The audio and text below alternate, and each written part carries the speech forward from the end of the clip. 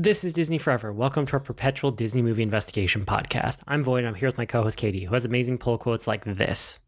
25 years later, the bouncing baby boy has grown into a swinging jungle king. He is swift, he is strong, he is sure, he is smart, he is unconscious. Today's feature presentation is George of the Jungle from 1997. Katie, what is this movie? It is a Tarzan parody movie that's live action, but also kind of like a cartoon. It is weird. Like, you were so excited for this one, and I had not seen it before. I was not ready for this. There's some history I pulled, not a ton for this one, but it is based on a 1960s TV series of the same name. It's definitely a spoof of Tarzan as a character, like you said. They even call that out, like in the creation of it. And then the animal scenes were filmed with a mix of real animals, puppets, and CG. They kind of used a blend of all of it. You can tell because they all look very different. The movie debuted at number 2 in the box office behind Men in Black, so it was up against like big competition, and it grossed $174 million worldwide. It did well enough that it got a direct-to-video sequel in 2003. That's kind of the story of George of the Jungle, this adaptation of it in terms of history. But high-level thoughts. What is this one, Katie? Why do you like it? Why did we watch this? Come on. It came in number 2 behind Men in Black. You know this movie was not... Like, there were other movies that came out in 1997. Yeah. That were probably you're right. better. So, this movie is a love from my childhood. It actually still is okay. Like, there wasn't anything, like, really bad, I would say, now. Yeah, I agree with that. Yeah. But it stars Brendan Fraser at, like, peak Brendan Fraser era. Like, we're talking like post Encino Man, post what was the other movies that he was in with like Pauly Shore, like all of those movies before he was in The Mummy. Yep. Yeah, it's interesting. It's like cartoon logic but in a live action movie, and it took me a little bit to get there, but then once I got my head around like what they were doing, it was really kind of interesting. It just, first I was just like completely pushed away from the movie because I was like, what is this even trying to be? But once I realized that like, oh, it's a cartoon, but it's a cartoon done with live action, it kind of clicked. And then the other thing that stuck out to me was that like, there's just a lot of like slapstick comedy in this movie. Yes, that's basically what it is. It's not taking itself too seriously. It is absolutely ridiculous. Yeah. And there's a lot of moments. I feel like you'll have more than I will, but the narrator framing it up was kind of weird and over the top, the way that it was done. And that was the first thing that stuck out to me. That is one of my favorite things, is probably that. The narrator was funny because it was absolutely ridiculous, because you would just pop in and like tell a bunch of stuff and then pop out. I mean, obviously like it was just the voice or whatever, but the theme song, that's where it's at. Yes. That's what this whole movie is about. Like, come on, that theme song was amazing. It does exactly what it sets out to do. I'm not really a fan of this movie, but I can appreciate that the movie is accomplishing what it is trying to do, and like from that kind of filmmaking perspective, I can respect it.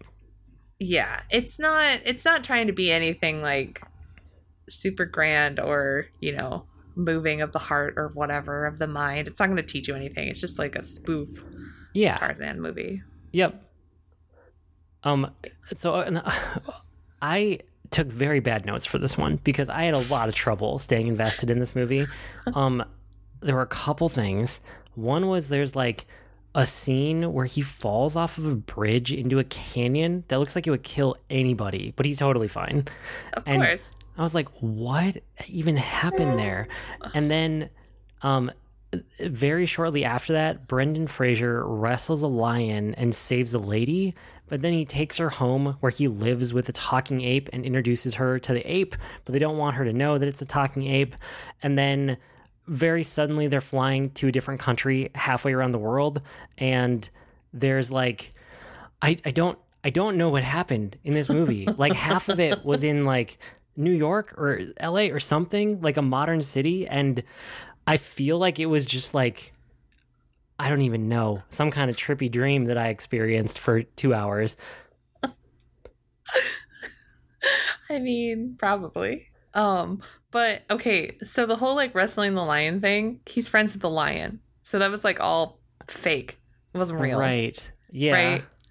And so it's just I don't know. So it's like it has that one thing in this movie that always bothered me about like Tarzan movies, right? Where like George can speak perfect English even though he's never been around another person who ever speaks English, Yeah. but he speaks perfect English. He does. And then you have like a gorilla who's also clearly a puppet, I think. Like the I gorilla think that it's can a guy talk. in a suit. Yeah, like it's a guy in Yeah. a suit who speaks and who's very smart, but also does all the cooking and the house cleaning. Yep. And he's very particular about like how their treehouse looks. And then George has a dog, but it's not a dog. It's a full-grown elephant that likes to play fetch. I did like that part. That was pretty funny because he Yeah. was like, here, boy, and he was like, is that an earthquake? Or, oh, no, it's an elephant running through the jungle. Yeah.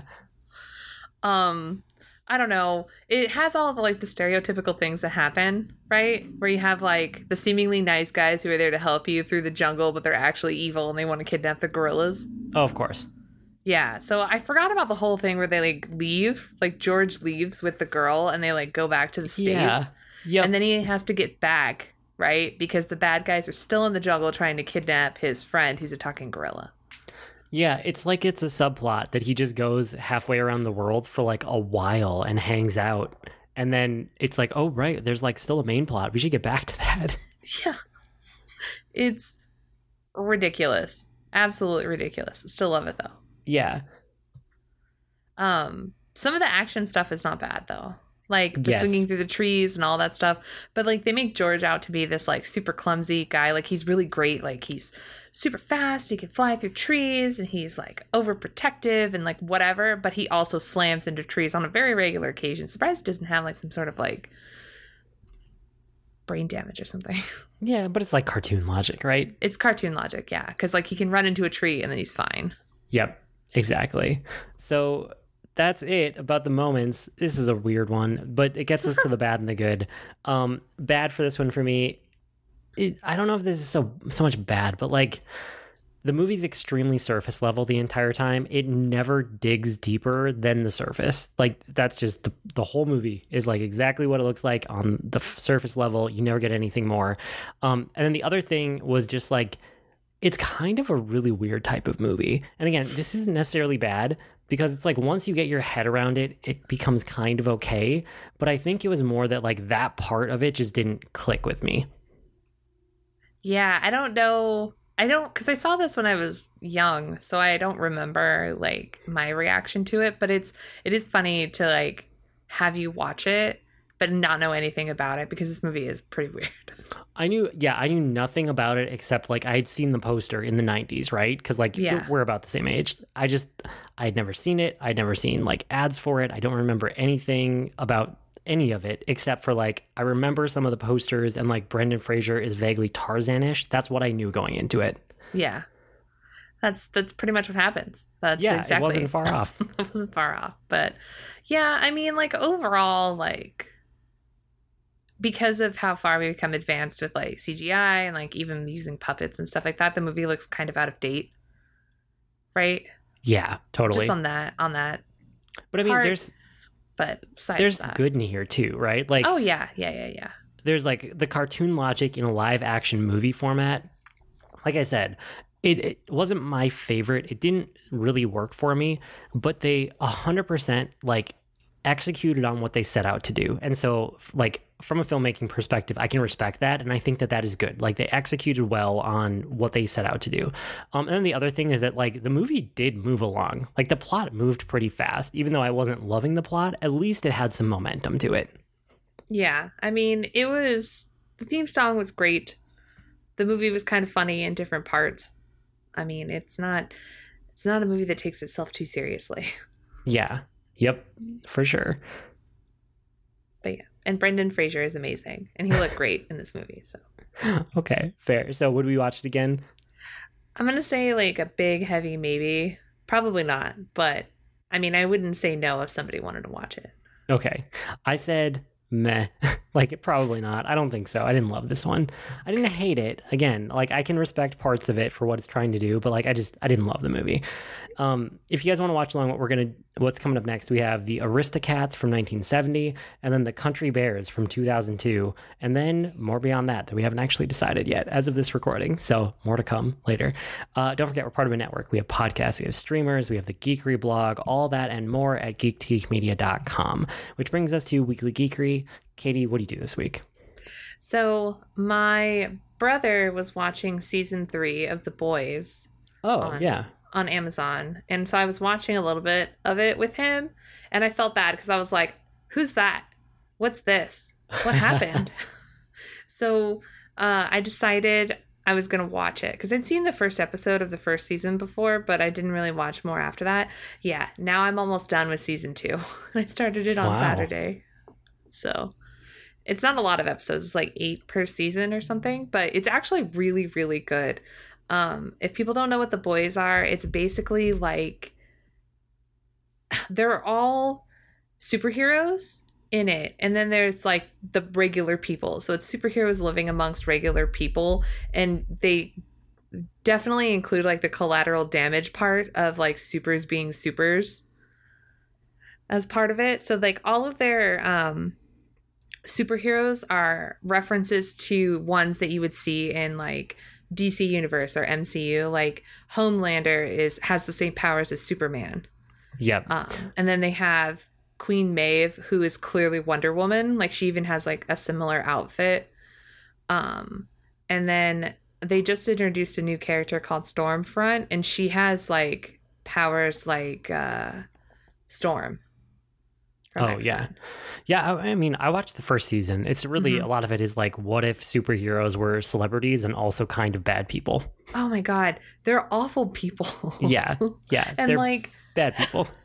This show is definitely like very gory. There's a lot of like mature content in it and stuff, but it's actually really good. Like they do a really good job with it. In season 3, Jensen Ackles from Supernatural, he got cast as one of the main characters. He plays Soldier Boy, which is a Captain America version. Interesting. Yeah, so I got to see him a little bit in the episodes I watched from season 3, so I'm just like trying to get there. Okay.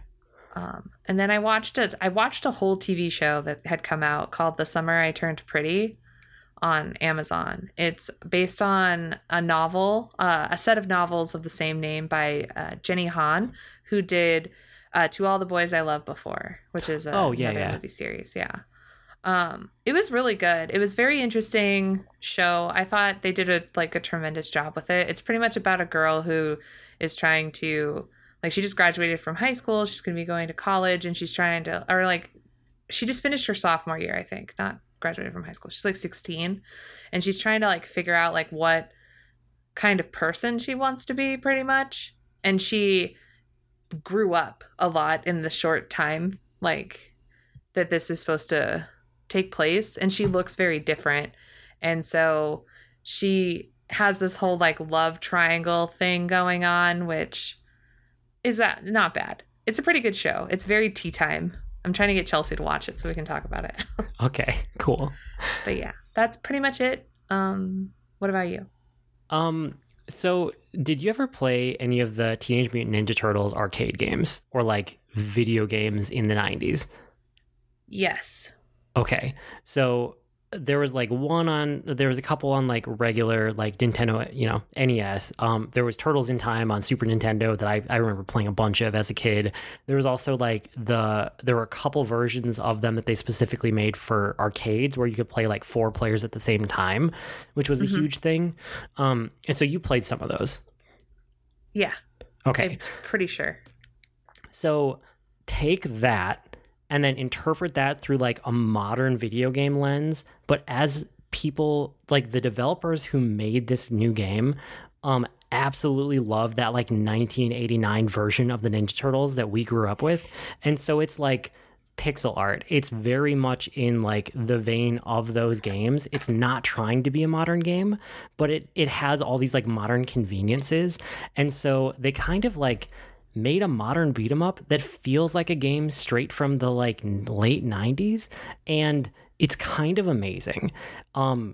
So it's called Teenage Mutant Ninja Turtles: Shredder's Revenge, and you can play it with up to 6 players. So it's basically like an arcade game. Oh, wow. And yeah, so you can be the 4 turtles, you can be April O'Neil, you can be Splinter, and then once you beat the game one time through, you unlock Casey Jones, and then you can have him also as like a 7th character. But you can play with like 6 players at once. And so the game came out, and my son and I were playing it on Game Pass because it was like, yeah, let's check it out, because I love those games as a kid, and we're already paying for Game Pass, so it's just download it. And he and I ended up blasting through the entire game in basically one sitting. Like, we paused in the middle to like take a bathroom break and get some water, but like we played basically like 2.5 hours straight, because it's an arcade game. It's not like a 10-hour game, right? Like, you can beat it in like 2 or 2.5 hours. And we did a couple levels, just like the 2 of us, and then we saw that there's like a really easy option to be like, oh, just join random people online. So we joined up with some other people, and then we played almost the entire game with 6 players on the screen, and it just felt like that arcade experience, and it felt like a complete nostalgia trip.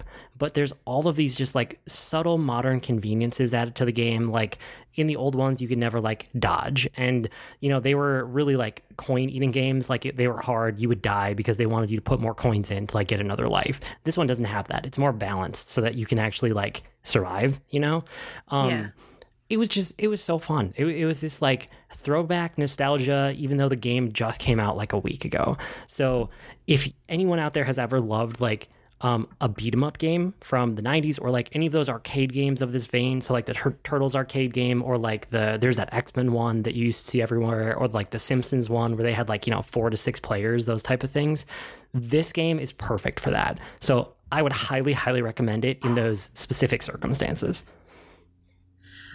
That actually sounds really fun. It is really fun, and it's on I think it's on basically everything. We played it on Xbox because, again, Game Pass, right? Because we're already paying for it, so it's just like you just download it. But it's on Switch, it's on PlayStation, I think it's on PC, I'm pretty sure as well. You can kind of get it on any modern console. So yeah, it's very readily available. That's cool. That's really cool. Yeah, you have to let me know if you check it out. That's probably it for tonight. You can find us all over the internet. Our email address is disneyforeverpodcast@gmail.com, or reach us on Twitter @DisneyEverPod. You can also talk to us in real time by joining our Slack workspace or our Discord server. I blog at agermushroom.com, and you can find me at grnmushroom. That's green mushroom without the E's on Twitter. And you can find me on both Twitter and Instagram by searching the handle @LadyCatherineP. I'm also the co-host of 2 other podcasts with my best friend, Tea Time with Katie and Chelsea, and you can't stop me loving K-pop. This has been Disney Forever with Katie and Void. We'll be back next week as long as Disney keeps making content. That can't be forever, right? I'm sure they could make more Tarzan movies.